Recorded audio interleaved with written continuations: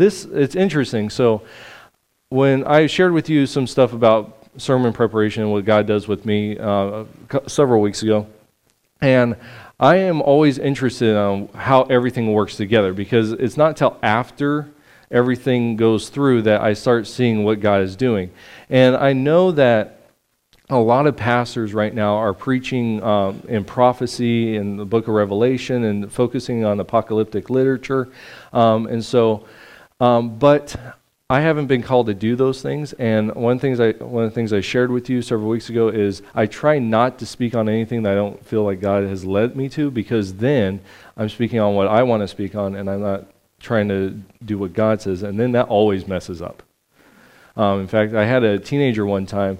I would teach the teens how to deliver sermons and how to teach. And so I had a teen one time, and I asked them to speak to our youth during our outreach during Halloween. We called it Neowalla. And so I asked her to speak, and she felt pressure, not from me and not from God, but she just felt pressure that she had to speak on something about fear. So she gave this thing on fear, and it was a disaster. She spoke, and it was a disaster. And afterwards, I asked her, how'd you feel that it went? She said, well, it was horrible. And I said, you're not wrong. Right? And she said, I asked, why do you think that is? And she said, because I didn't listen to what God wanted me to speak on. But I felt like because it was Halloween, I had to speak on something like fear. I said, I would rather you speak on something that God calls you to, because that's what people need to hear. Because He knows us. He knows what we need to hear and not what we think we need to hear. Right? And so we're going to be going into a series called Beyond. And all it means is there are things in our lives that we need to get beyond. Right? And this is rooted in scriptures like this. So Galatians 2:20, Paul states, I have been crucified with Christ, and I no longer live, but Christ lives in me. The life I now live in the body, I live by faith in the Son of God, who loved me and gave Himself up for me. Right there we see Paul saying, look, I have been crucified. This is a past tense thing, right? I've been crucified with Christ, and now he says, I no longer live, but Christ lives in me. So that is, I'm beyond this, right? I have been crucified. So there's this distinction. There's an old me and there's a new me, right? And then later on, or earlier in 2 Corinthians 5:17, he says, therefore, if anyone is in Christ, the new creation has come. The old has gone. The new is here. So there is a distinction between who we were before Christ, right, and who we are afterwards. And so if we have put our trust into Jesus as our Savior, we need to be living as new creation, right? The old has gone. The new has come. But at the same time, there is this understanding that there is also a future state. Okay, so Romans 8:23, Paul says this in Romans 8:23. He says, not only so, but we ourselves who have the first fruits of the Spirit groan inwardly as we wait eagerly for our adoption to sonship, the redemption of our bodies. And so he's looking forward. So he's saying there's a past, that was our old self. There's a new creation that's right now, but there's a future thing that's going to be happening. That's going to be the whole, the the total part of it. In the morning, my tongue says no. So this understanding that God calls us beyond, right? He calls us to beyond things. So the root of all this is we need to be beyond sin. But as we're doing that, then the scriptures use this word sanctifying, the cleaning up, the bringing us closer to God, however you want to have that definition. As we're being drawn closer to God, we are experiencing this new creation more and more. And it's at the end when we die and we meet Jesus, or where someday Jesus comes back, whichever comes first. That's when we experience this total regeneration. This complete sin is completely eradicated from our lives. We get new bodies. Everything's great. Okay, but right now we are to live as the new creation in the power of the Holy Spirit. That's why Paul in Romans 8:23 says, we have the first fruits of the Spirit. We can know that we are saved. Why? Because the Spirit indwells us. And so this whole understanding of moving beyond certain things, right? And so a lot of what we're going to talk about is not new, all right? I hope it's not new if you've been in the church any length of time. But I'm always surprised that when we talk here, how many people say, well, that's something I've never heard. Well, that's in the Bible, so, so read it. So we're going to be doing this, and we're going to focus on the first thing that we're going to be focusing on because of everything that's going on in our world. Now, you have to understand, all this that we're talking about is planned out several months ago, all right? So I have no idea what's going on in the future, all right? God does not reveal squat to me. It'd be really nice because I can make a lot of money on the stock market, especially with GameStop right now. But that's a different subject. So anyways, God only gives me enough to get me into trouble with people, okay? So we're talking about tomorrow, all right? We're talking about where is our trust, right, for tomorrow. And so we're going to be looking at two passages today. One is Luke chapter 12, and we're going to look at verses 16 through 21. So Luke chapter 12, verses 16 through 21. And then we're going to look at 1 Kings chapter 17, and starting in verse 7, going through the rest of the chapter. So that's a big portion that we're going to be looking at. But the reason we're looking at these two passages is because they're opposites of each other, of what it looks like about trusting in tomorrow. All right? So let's get going.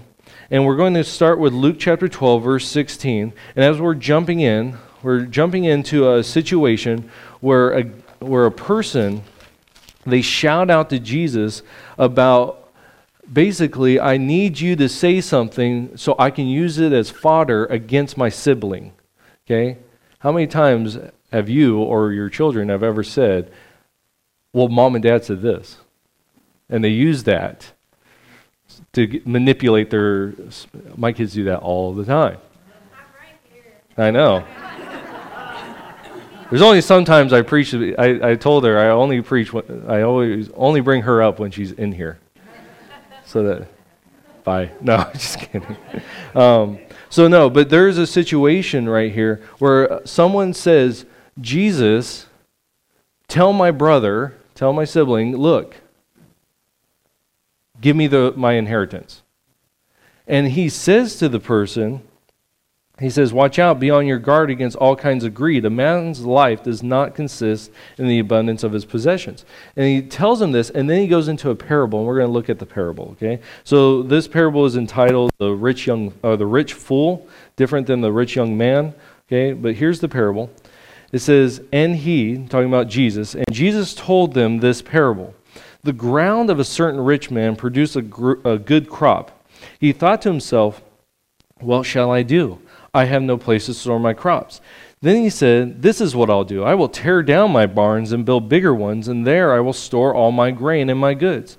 And I'll say to myself, you have plenty of good things laid up for many years. Take life easy, eat, drink, and be merry. Stop right there. So you have this parable of this guy, and he's already wealthy, okay? He's already a wealthy person. But this particular year, he has a huge increase in his crop production, right? Those of you that are farmers, it's a really good year, right? That's called a bumper, right? A bumper crop, right? And so it's a year where it's just really good. So this is so good that he says, it will sustain me for years. In fact, it's so good that he has to tear down his old storage systems, right, and build new ones because he has so much. And he looks at it and goes, I'm set. I'm good to go. I don't have to do anything. And so he says things like, I can eat, drink, and be married. I have plenty of things laid up for years. And so it has that. But then Jesus gives a twist. Starting in verse 20. Jesus gives this twist of, but God said to him, you fool, this very night your life will be demanded from you. Then who will get what you have prepared for yourself? This is how, and now Jesus is speaking outside of the parable, this is how it will be with anyone who stores up things for himself but is not rich towards God.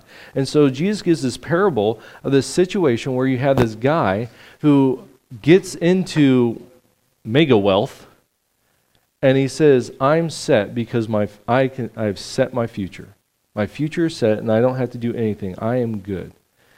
And Jesus says, but he's not.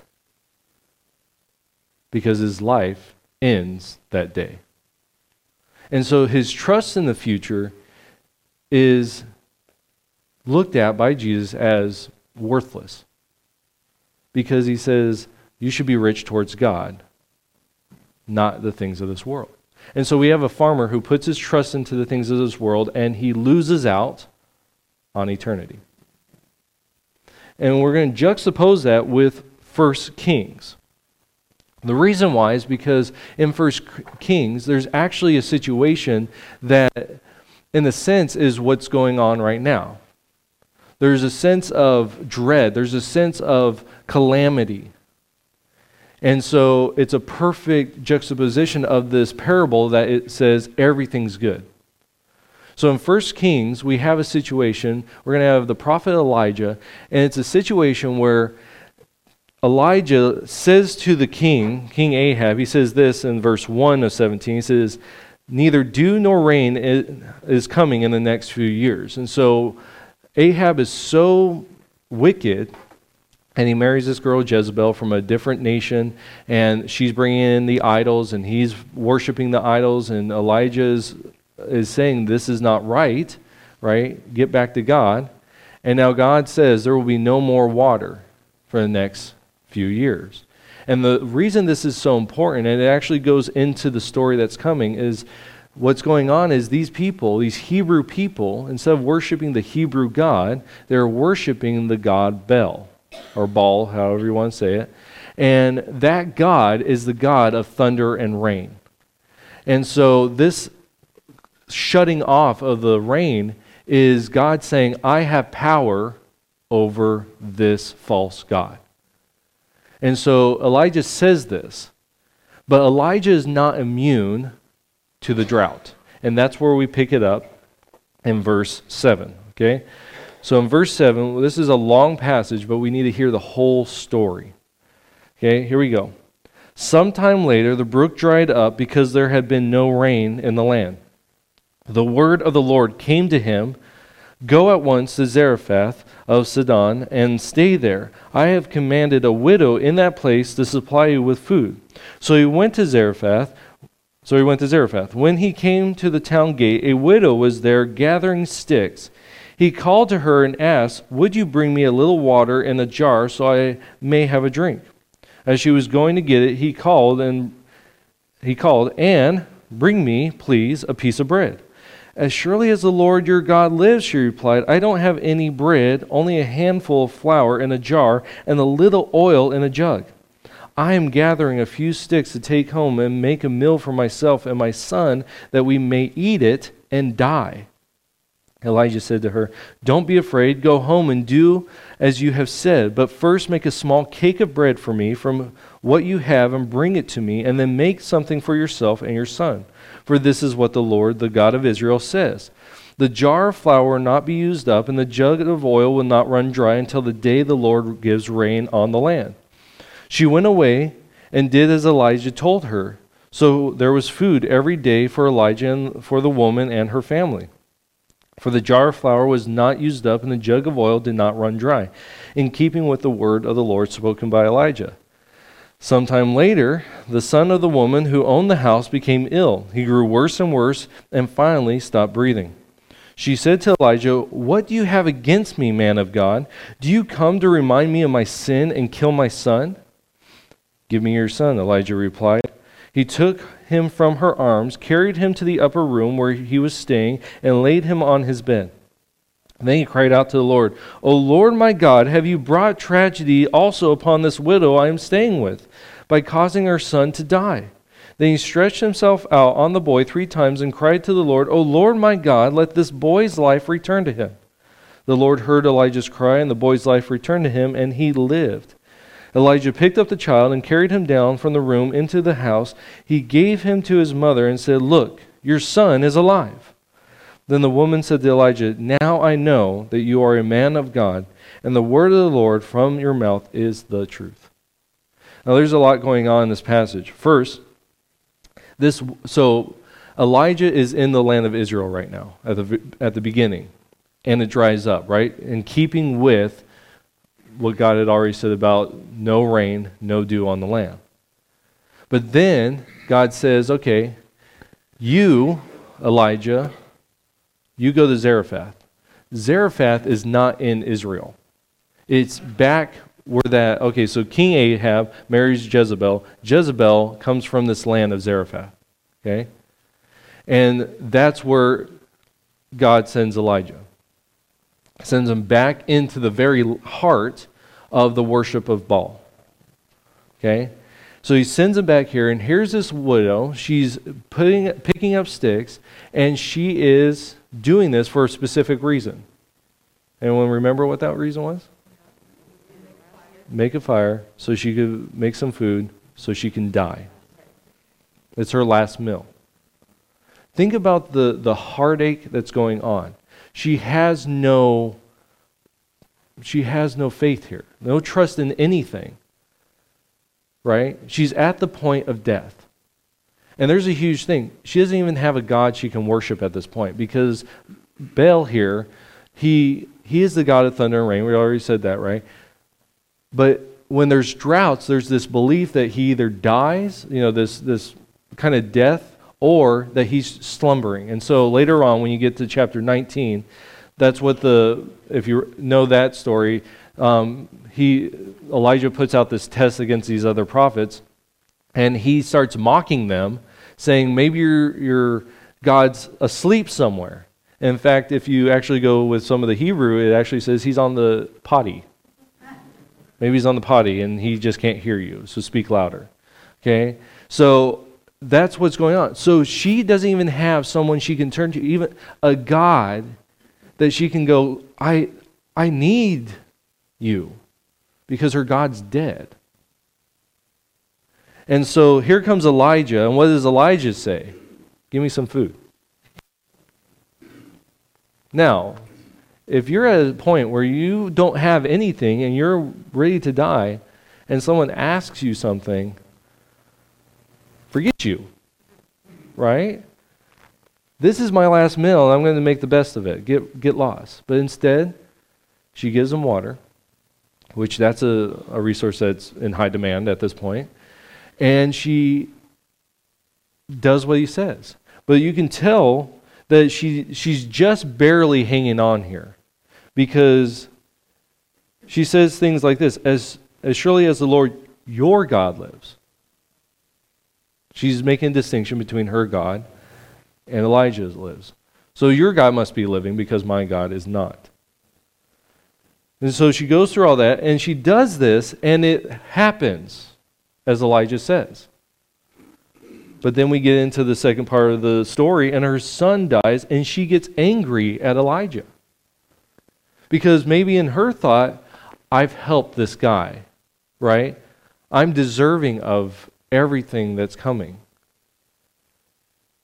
But I just turned my back on my own God. And maybe now he's upset because I helped this guy.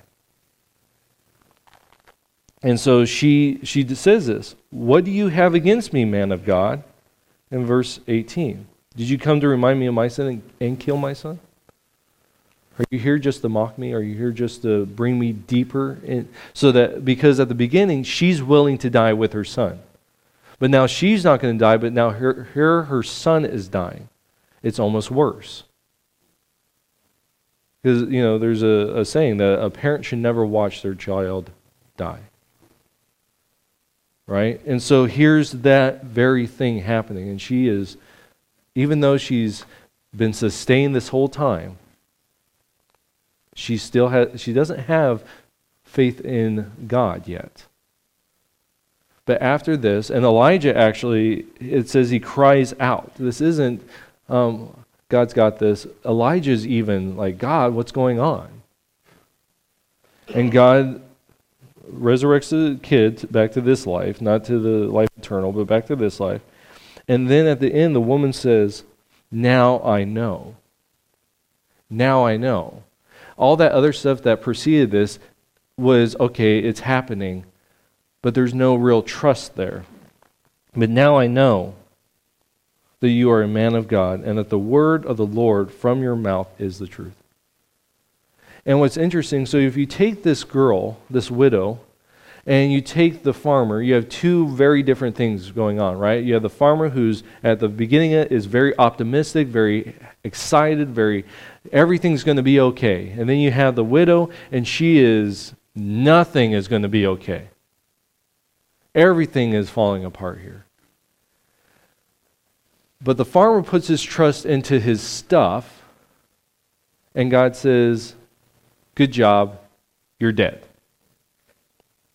But with the widow, she has to trust day to day for that jug. And then it comes to a point where I've trusted, right? Why is my son dying? And Elijah says, give him to me. That's a trust act, right? She could have held on and said, no, I don't want you, you're going to desecrate my son. You're going to mess it up. You're going to bring further problems in. But no, she says, okay. The son is revived. And then she says, now I know it's true. At the end of the farmer's parable, you get this guy that he doesn't put his trust in God, and he loses everything. You have this woman that doesn't put her trust at the beginning, but ends up putting her trust at the end, and now she has everything. Because you trust in the word of the Lord. And so this is what we're kind of talking about here, this idea that we are to trust God, right? We are to not trust our things that will get us in. So I know, and Marika and I have been talking about doing retirement stuff, right? Because in the future you want that. You want retirement, you want things to be done, because there will come a point where, you can't work, right? Or you don't want to work, right? But that's kind of always there, right? And in fact, growing up, I used to have this thought in my mind. My parents are really actually rich. They're just trying to teach me a lesson. And once I learn that lesson, they're going to reveal that we are just multimillionaires. Apparently I have not learned that lesson yet, because they haven't revealed that. But it's easy to trust in things, right? It's easy to trust in things because it makes things easier, right? I know a lot because I've heard a lot of your stories, your life stories, and I know that you have gone through really hard times. One of the stories that is from one of our, used to be an elder, he still attends. He told me about his story about going through during the Depression, and the reason why he doesn't like coffee is because during the Depression, that's what they would give him. But it was mud. And he hated it and it was this constant struggle to survive, and now he never drinks coffee. He's an old farmer, old rancher, he hates coffee, which I think is an oxymoron. But it's an understanding when you have and you don't want to struggle to trust in those things. And yet God says, what is better, to trust for eternal things or to trust in finite things? We can trust in things like our government system, right? We can put our trust into that. Well, how far does that get us? Not very far. One of the things, so I remember several months ago when, after the election, I was having a conversation with a young man, and we were talking about it, and he said, when it gets to the courts, everything will be worked out. And I told him, I don't trust the courts. And I'm not telling you I told you so. But the reality is we can't trust in the things of this world because they will fail. And we're seeing that. We're seeing how the things of this world will fail. I love, if you haven't been following the whole GameStop thing, okay, that is something that I think is hilarious. Because the whole thing behind that is you have these very rich people who play this game of trying to, they borrow and then they want to sell low, right? And they make money in all this. And this is how they make their millions of dollars. And then you get a bunch of people that just got a stimulus check, and they just mess around with these stocks. And they just send those stocks up to like $300 or more, right? And all these people, they lose like billions of dollars. Like literally they've lost billions of dollars doing this.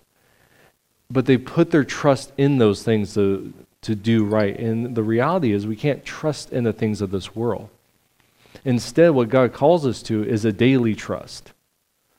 And it's a daily, I'm here, trust in me. I'm here for today. What's tomorrow? Hey, don't worry about tomorrow. I'm here for today. And you might be thinking, well, why aren't we talking about in Matthew where it talks about worrying all these things? Because I'm actually doing a series on Matthew this summer, and I'm not going to overlap those things because I don't want to give too much away in Matthew.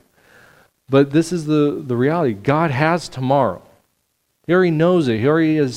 He sees it. He's got it. There's nothing about tomorrow that's out of his control. Makes sense. So tomorrow is in God's hands. Today is what we have been given. And it's that jar. It's that jug. It's good for today. It's good for today. And so we need to start getting into that mindset. What do you give me today, God? It's good for today. I was actually, in my prayer time this morning, I said something like, God, I'm glad you got tomorrow because today I'm going to need your help. I'm glad that you got tomorrow because today is when I need you right now. And so I don't have to worry about tomorrow. And that's funny because this week I get a call from Dan who's sick, and he's like, I need you to drive on Friday. I'm like, okay, I can do that. And then I asked him, well, what about Saturday? You have to do the QIA. He goes, I need you to do the QIA. And so my week, I thought, man, I'm getting everything done. This is a really nice, easy week. And then things were added. And that's all right because God knew about it. And he gave me the grace for today. And that's the thing is, where are we going to go? And then at the end of the stories, you have Jesus making it clear that this guy trusted in the things of this world. But he says, what's better? It's to have riches in God. To trust God, because that's eternal stuff. And what's this woman do? At the very end, she says, now I know. Now I know the word is true. And that's what we need to get. We need, as God's people, we need to get to this point where we're saying, I trust in God. And the thing is we can make plans. Plans are not bad. Okay? In fact, in Acts 16, Paul makes some plans. He says, I'm going to go to Galatia. I'm going to go out. I'm going to do these things. But then the thing that we need to understand is, are we willing for those plans to change? That's the crux. If my plans change tomorrow, did I really trust in God for it? Or am I trusting in what I was planning, in the things of this world? And in Acts 16, Paul goes through this thing. He was planning to go to Galatia, but the Holy Spirit said no, and instead he sent him to Macedonia. And so it's okay to make plans, but tomorrow, if those plans change, are we ready and willing to have them change? And if we're not, that is that moment where we can say, I really didn't trust God. I was trusting in my plans and not where he was leading. And so that's where we need to come. So my challenge for you this week is very simple. It's this idea of just stopping in the morning and make a simple prayer. God, thank you for today. I trust you for tomorrow. Something along those lines. I put one in here. It's this. God, help me trust you for my today and tomorrow, not in the things of this world. It's just a simple prayer. You don't have to say that prayer. It's not about the words. It's about what are you talking to God about. Are you coming before God and say, God, I trust. Help me to trust. Okay? I like Isaiah. There's it's in your things. It's Isaiah 26, 3 and 4. It's the first part. I jumped ahead, and Robert's probably like, where are we now? So it's Isaiah 26, 3 and 4. And this is what it says. It says, you, and it's talking to God in the first part. You, God, will keep in perfect peace those whose minds are steadfast because they trust in you. Trust in the Lord forever, for the Lord himself is the rock eternal. I just really like that. That trust in the Lord because he is the rock eternal. You know.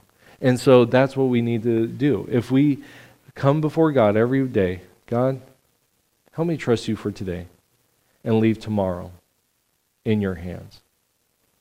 Because who knows what tomorrow is going to bring? Who knows what calamity is next?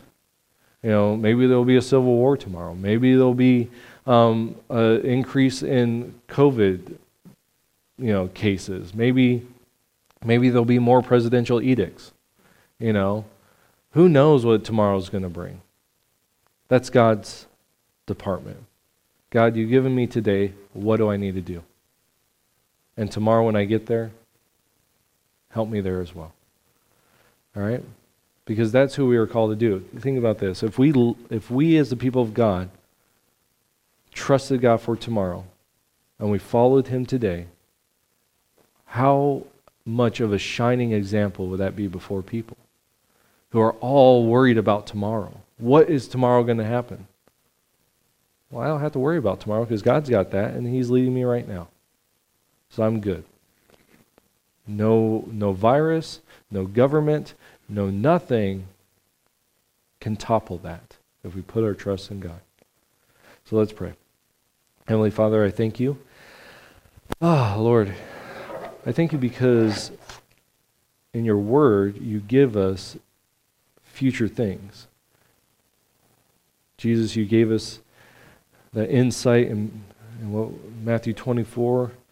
You give us insight in Revelation and Daniel and all over Scripture. I thank you for that. I thank you because you give us that so that we won't be troubled.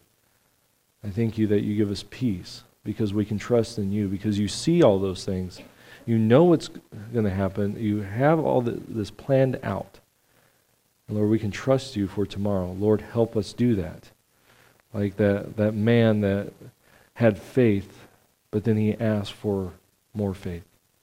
Lord, help us to do that. Help us to trust you, to deepen our trust of you today. That if we're going to lunch and those plans change, that we would be lock in step with where you would have us go because someone may be there that needs to hear that we trust in you. So Lord, guide our steps. Direct us as you will lead us so that we can be the shining example to the people around us that you reign, that you are the rock eternal. So Lord, I thank you and I praise you that we're able to even come before you. And it's nothing that we have done, it's everything you have done by the work of Jesus, which we're going to talk about right now as we go into communion. Lord, help us to draw closer to you right now through this time of worship that we give back to you. So Lord, thank you. It's in your son's name I pray. Amen. And if I could have the guys come up, we're going to do communion.